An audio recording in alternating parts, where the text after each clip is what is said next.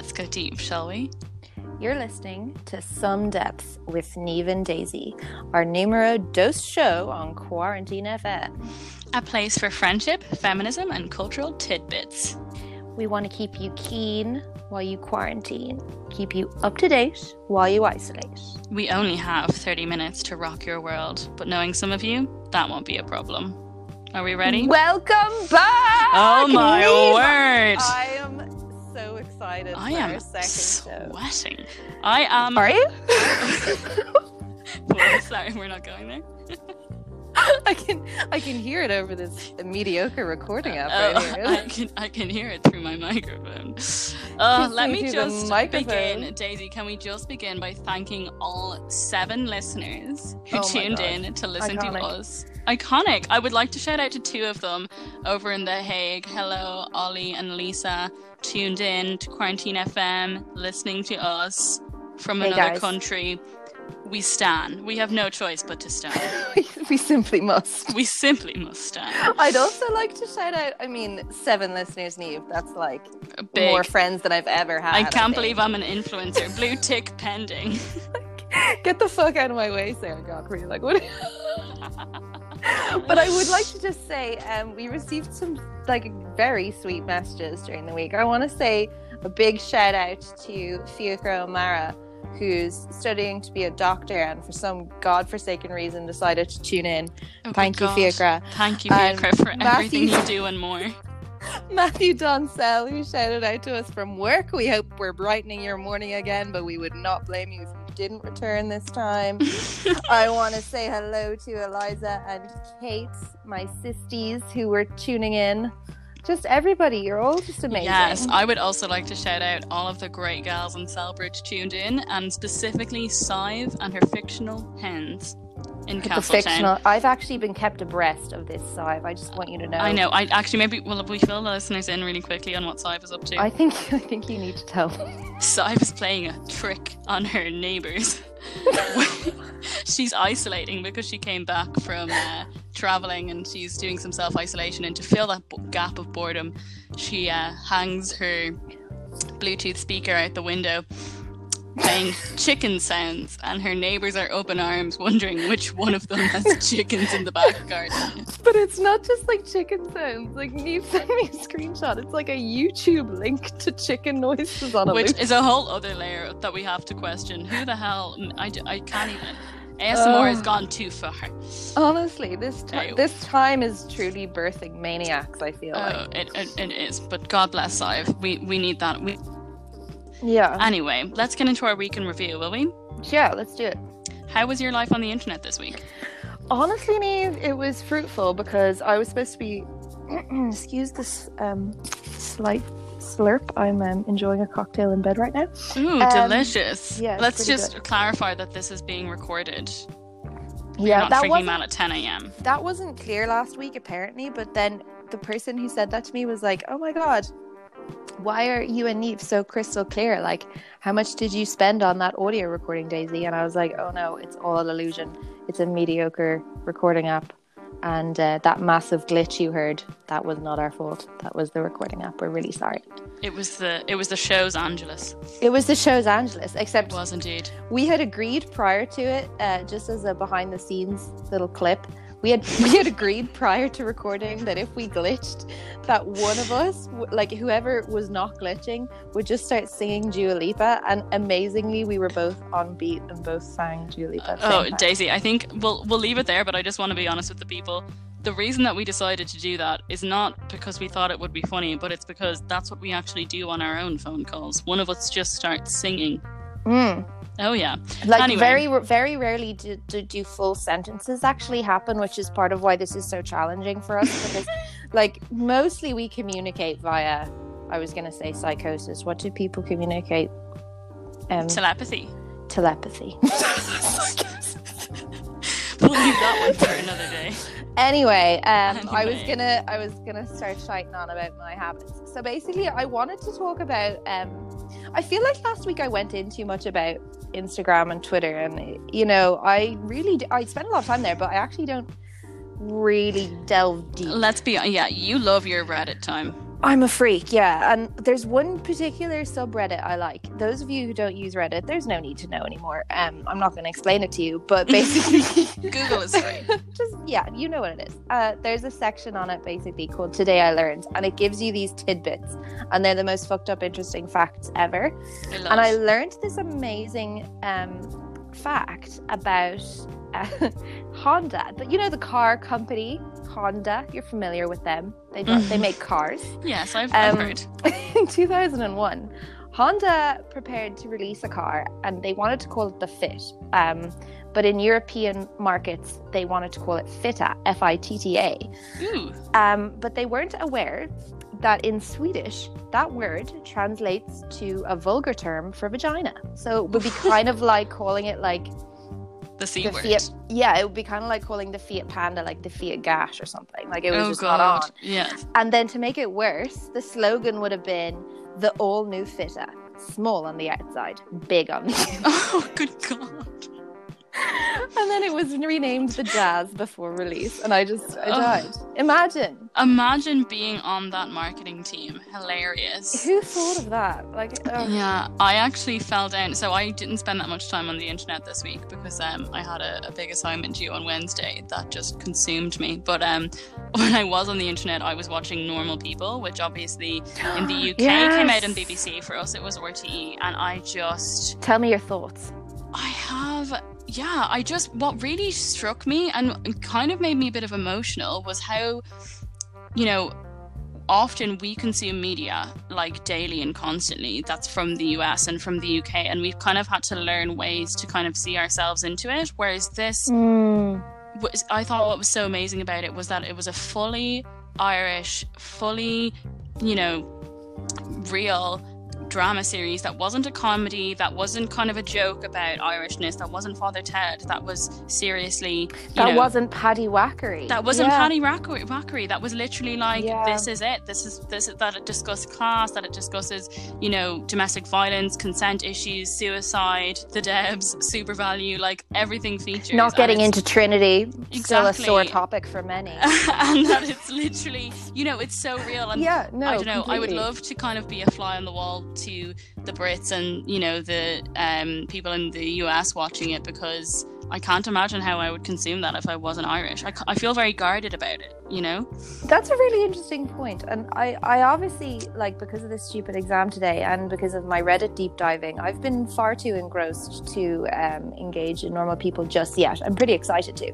But it has something that is really exciting is watching your international friends liking and viewing the clips and just being like, what must it be like for them? Like, I know the context is we just take such ownership over that context, and it just feels so strange to have my French friends tagging me in the videos and being like, what's Trinity? Why are they talking about this? Like, what? I love it. It's so... Yeah, I'm so happy it's having this moment now in quarantine where people are able to focus on it fully. Yes, I'm so proud of it. Really. Yeah, yeah, it's good. Yeah, and you haven't watched it yet, but the scenes in the schools and obviously we both went to a school where there were no boys around, so I think it's gas that they have a classroom with boys in it, but they're all wearing their uniforms and it looks so gas. It's so true, and I love it. Anyway, I might get onto my block list. Would you like to hear my juicy blocks this week? Yeah, I was actually just going to say before you start your block list, I really hate that you had a really insightful tidbit to begin with, and I started with vagina car. But thanks, Niamh. No, fine. It really showed up my vagina car fact. Whatever. I swear to the listeners, I have more intelligent stuff to come. We you know what? Vagina car is valid and vagina car is needed in quarantine. Let me tell you that. Anyway, my block list. Okay. Here we go. You want to hear? So This one I actually blocked out of offense. It's an account, and it was on Instagram now, not Twitter. But an account came up in my I think it was sponsored. Anyway, I don't know why this happened, but it was a first-time mum account about breastfeeding. Ooh. Blocked immediately. I went straight. I didn't even say this isn't relevant. I didn't say this isn't relevant. Don't show me again. I went into the account and I blocked them specifically. so that they would know. They don't have access to me, Daisy. I'm not breast. Oh my good God, give my nipples a break. Anyway, wait, is it more stressful for you that it was suggested, or was it more stressful for you the content? Because the content wouldn't faze you, I'd imagine. No, the content didn't faze me at all. I think what stressed me out is that it made me think about what it is that I'm doing on the internet that made Instagram think that this sponsored post would be relevant to me. Mm-hmm. And I hope it's not that I'm turning 25 next month. Look, anyway, we need to accept that sometimes the computer isn't judging us. I think it's just an algorithm.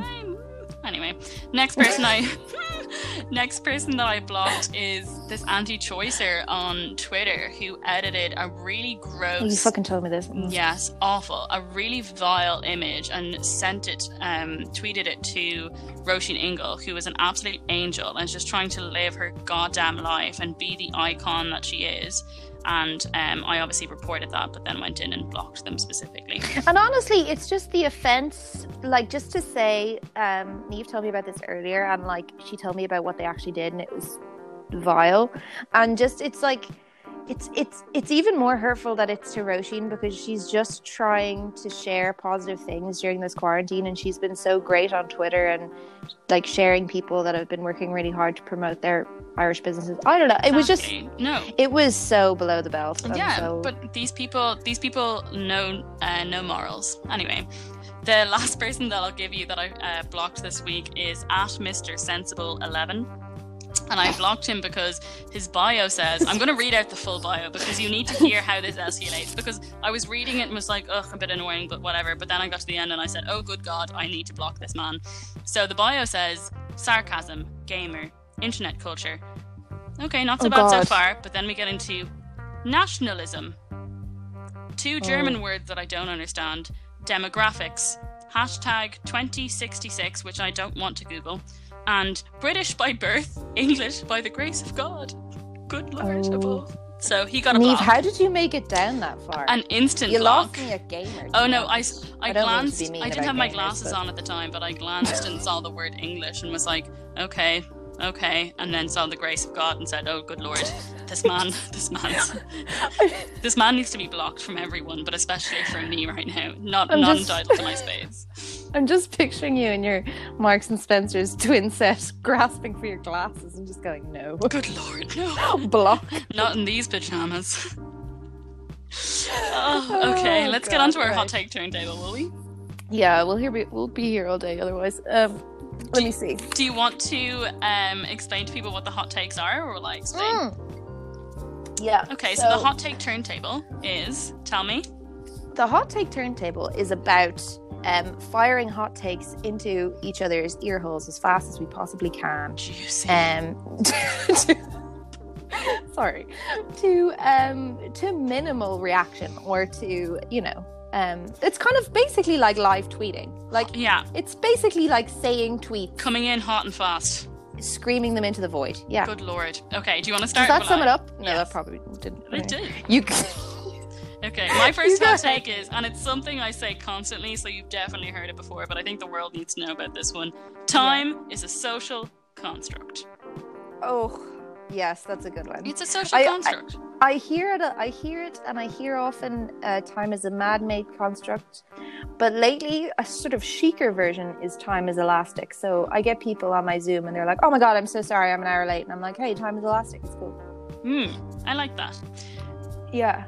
Okay, go. Okay, sorry. Mine is a bit longer, but whatever. So, the Morbegs on the Den were way beyond their time for two main reasons. They pushed the idea of non-binary gender roles and often put Rossa in dresses and Molly in boys' clothes, and they themselves were just kind of like non-gender conforming beings, which is sort of cool. Yes. And they also, the entire purpose of the show was aimed at preserving the growing tree. So they were super environmentally conscious. Yes, I love that one. Okay, my next hot take is a bit odd, but I'm just gonna say it. Birdsong. You with me? Birdsong is the most beautiful sound in nature, and every single musical achievement by humans has just been an effort to recreate it. I've never thought of that, but I agree with it. Yeah, that makes sense. Thank you. Okay, go on, give me yours. Okay. This kind of ties into the earlier one about the Morbegs. I went and did a Morbegs deep dive, Delicious. But it's not. Well, I just realized I was developing this other hot take about Blind Boy, right? So, this other hot take. I don't know how a lot of people feel about this, but I'm going to hit you with it anyway. The worship that Blind Boy receives. I love Blind Boy. Disclaimer. However well justified, is nigh on messianic nowadays. It appears that Irish people, when seeking guidance, tend to prefer leaders that offer a sense of surrealism, care for the environment, and interest in gender roles, which ties right back to the Morbegs. I'm about to write a fucking thesis. Oh my word! How similar those two Blind leaders are Boy to us. is the Morbegs. He is. He talks about the growing tree. He shares foreign paganistic tales. He brings us to otherworldly timelines, and he constantly brings up gender roles. Wow. And he listens to kids. Lovely. We need it. So basically, Blind Boy is just the sequel of the Morbegs. Okay. And they both wear cheap. Sorry, one last thing. They both wear cheap materials on their faces. The Morbegs wear socks, and Blind Boy wears a bag. Sorry, what's really hitting me right now that I hadn't thought about before, but now will be etched into the inside of my eyeballs forever, is that the Morbegs were people wearing suits. Those Morbegs weren't actually real Morbegs. Oh, Niamh. And those people who were the Morbegs are just walking around somewhere as people. Oh, no. Bizarre. One of them, I looked on Wikipedia, one of them became an actress. They were two women, but one of them was voiced by a man. And then, unfortunately, one of them had a scrape with crime. I feel like she might have been caught with some drugs. But, we're all doing these things happen. It was the naughties, Okay. Anyway. Okay, I have one last hot take, and it's the hottest of all the takes. Okay. Are you ready for me? I know Leo Varadkar isn't ready to hear this, but somebody has to tell him. Oh no. Okay, you ready? What if, I know this is a hard one to hear, but what if, instead of just calling them heroes, we actually paid essential workers properly? How do you feel about that? It's a tall order. I know, it's a lot to say, and I know it's a super hot take. I know that it's a really unusual thing to say, that maybe we should just pay people a dignified wage, but I like the idea. Even just to could you just by any way make that slightly less radical, and instead of calling them heroes, just call them something like heroes for the slaughter, which would be more apt. I don't know. We're going to leave that out there. We're going to let the void take that. I'm just going to hope that Leo Varadkar's tuned into Quarantine FM so he can take some notes. Okay, we get onto our poetry section? Yes, please. Oh, I'm so excited. Okay, so listeners, folks, gentlemen, ladies, the non-conforming, everyone, I want you all to hear Niamh wrote the most amazing tribute to a wonderful, wonderful Irish woman who left us this week.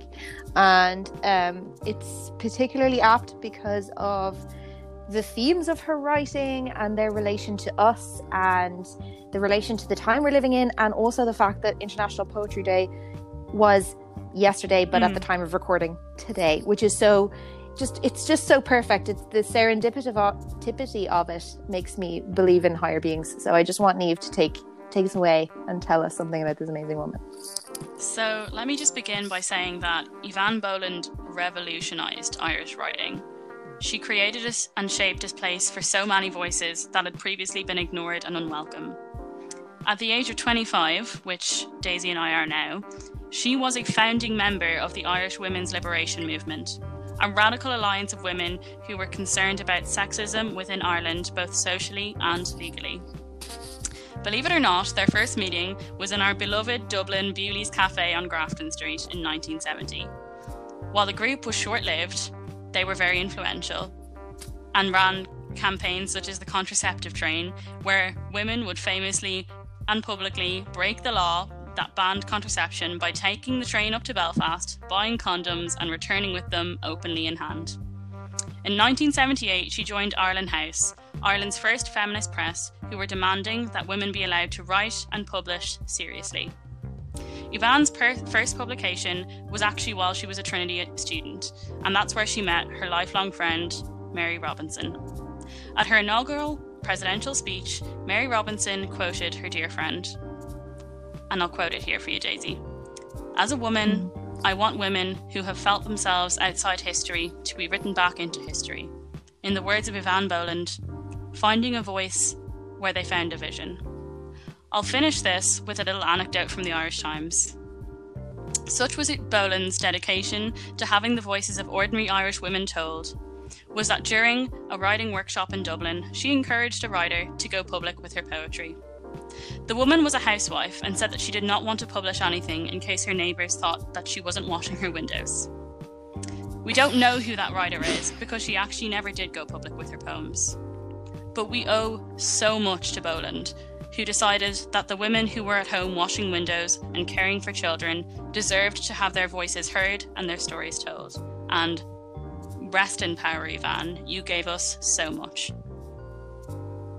Niamh, what I really love, especially about that amazing tribute, was that you highlight there that anecdote about the woman who never actually shared her poems.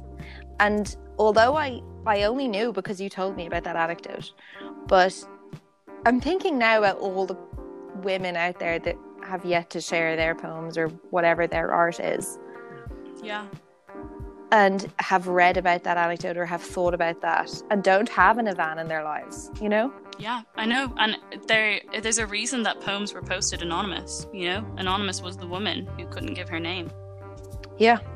And I mean, yeah, wow. And I also just, I love how close to her I feel now, even though it's always sad when you hear about somebody like that has passed and then you suddenly start to reconnect with them again. Yes. And then you wish you had while they were still Absolutely. with us. But, you know, it's so nice, even the closeness of Bewley's, to think that we were in the same building. I You know. forget these things. And the same age. And the person that I really can't stop thinking about this week is Mary Robinson, because, I mean, as you know, I'm a huge Mary Robinson fan, and in her own memoir, she speaks about how important her friendship with Eavan Boland was to who she became as a person.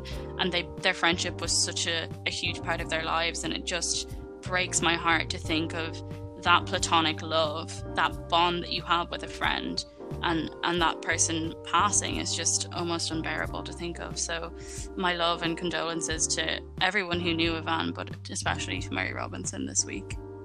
It's tragic, but as you say, rest in power. And to be two young women whose friendship is now famous, and to be so modern and ahead of their time. Absolutely. And I always resonate, and I definitely resonate lately, with themes of female friendship. Not to be a complete sap, you already know this, but I do. I love that stuff more than love stories or love poems, I just find it eternally rewarding to read Absolutely. about. You know, so I think, and isn't it just the serendipity of it? You know, just this moment in time. Yeah. And it does bring me on to her next poem, which I will get onto because of time. I think we're at like 23 minutes now, but her next poem is one that I was drawn to, admittedly for a shallow reason, because of the name, Quarantine. Quarantine, obviously, Quarantine FM, this is the life we're living. This is the moment in time that keeps crystallizing at odd points of the day for some of us. That's sort of forgettable occasionally. Like, I don't know about you, Niamh, but sometimes I wake up in the morning and I forget I'm in quarantine. Yes. Do you know? Yes. And for a few minutes, I'm just like, oh, you know, I don't know, I'll go to college or something, and then I remember what's going on. And I wanted to read a poem about somebody else's quarantine. And this is obviously a poem that was on the Leaving Cert syllabus. A lot of people will know it. But it reflects the last time Irish society, the historic pendulum of Irish society, swung into quarantine. Yes. And it's also a love poem. It's actually a really powerful and sweet love poem, although it's so gritty. So anyway, I'll kick it off. Okay. In the worst hour of the worst season of the worst year of a whole people, a man set out from the workhouse with his wife. He was walking, they were both walking, north. She was sick with famine fever and could not keep up. He lifted her and put her on his back. He walked like that west and north, until at nightfall, under freezing stars, they arrived. In the morning, they were both found dead, of cold, of hunger, of the toxins of a whole history. But her feet were held against his breastbone. The last heat of his flesh was his last gift to her. Let no love poem ever come to this threshold. There is no place here for the inexact praise of the easy graces and sensuality of the body.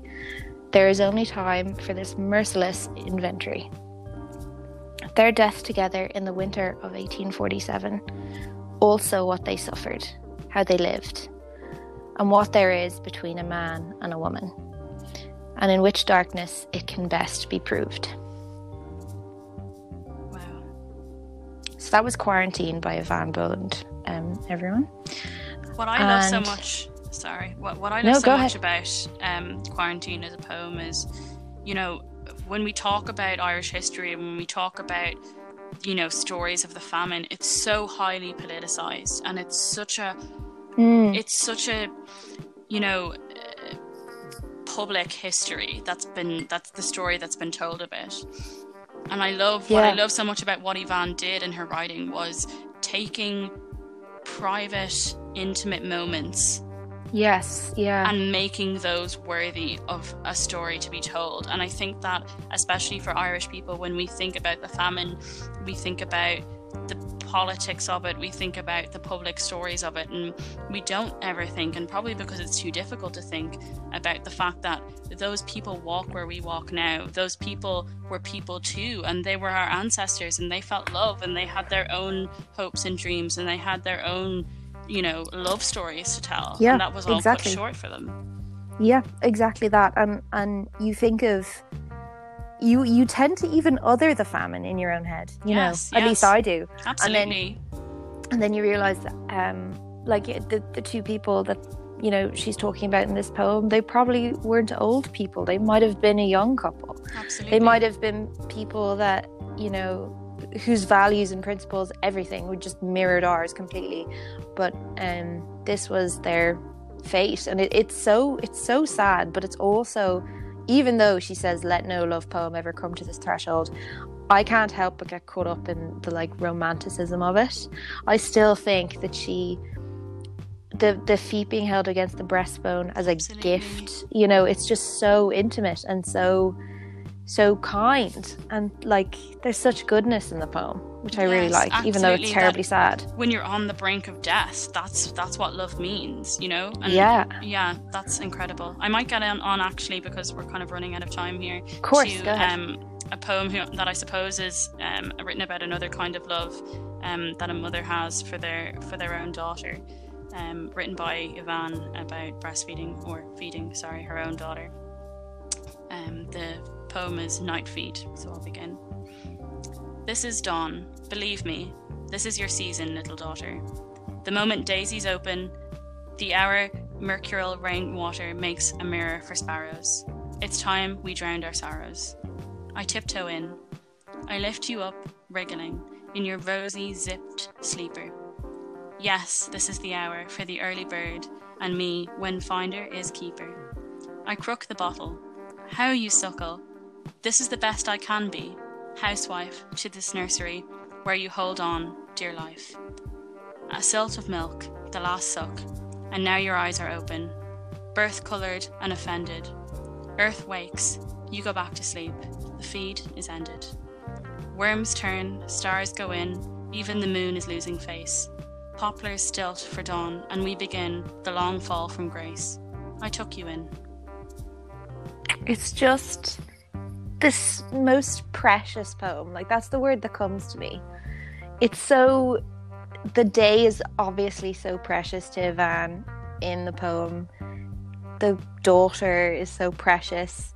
The bird, the worm, everything is just so precious. I don't know how she illustrates that so well, but exactly, that's what comes across to me. I think what really strikes me about it, and I suppose it's knowing the context of her as being a radical feminist in Irish history, is that, you know, she speaks about, you know, this is who I am now, this is being a housewife, this is being a mother, and the complications that come with your self-identity when all of that happens, and you still kind of have to go on, and this creature depends so much on you, and it is yours, and it is your daughter, and you have to continue going, and you have to continue with your feeding, even though you're having these moments of saying, this is what I am now. And doesn't it remind you, you know, of that Irish mammy thing? Oh, this is it. You know, when Irish mammies say that. Yeah, sure, this is it now. And that just sums up their ability to suck it up and get on with it. And that's a theme in this as well. You know, this is the best I can be. This is done. Like, let's get on with it. Yeah. This is your season. Come on. Like, this is, you know, as in, here's what life's handed to us. Let's just, you know, muck in. Exactly. I think it's just such a lovely poem. It really is. And it's one that I hope people continue to read for as long as they can, because I think it's especially important for women to know that this is a moment that's shared by all people who are nursing babies. It's the sweetest note to end on. I really think so. Anyway, will we leave it there, babe? I haven't got any more. Have you? No. Great. All right. Well, bye-bye. Mind yourself. Love ya. Bye. Bye. Now, love to your mum now. All right, now. Off you go now. I'll leave you. Safe. All right. Be safe. So, bye now. Bye-bye. Bye now. Bye. Bye now. Bye.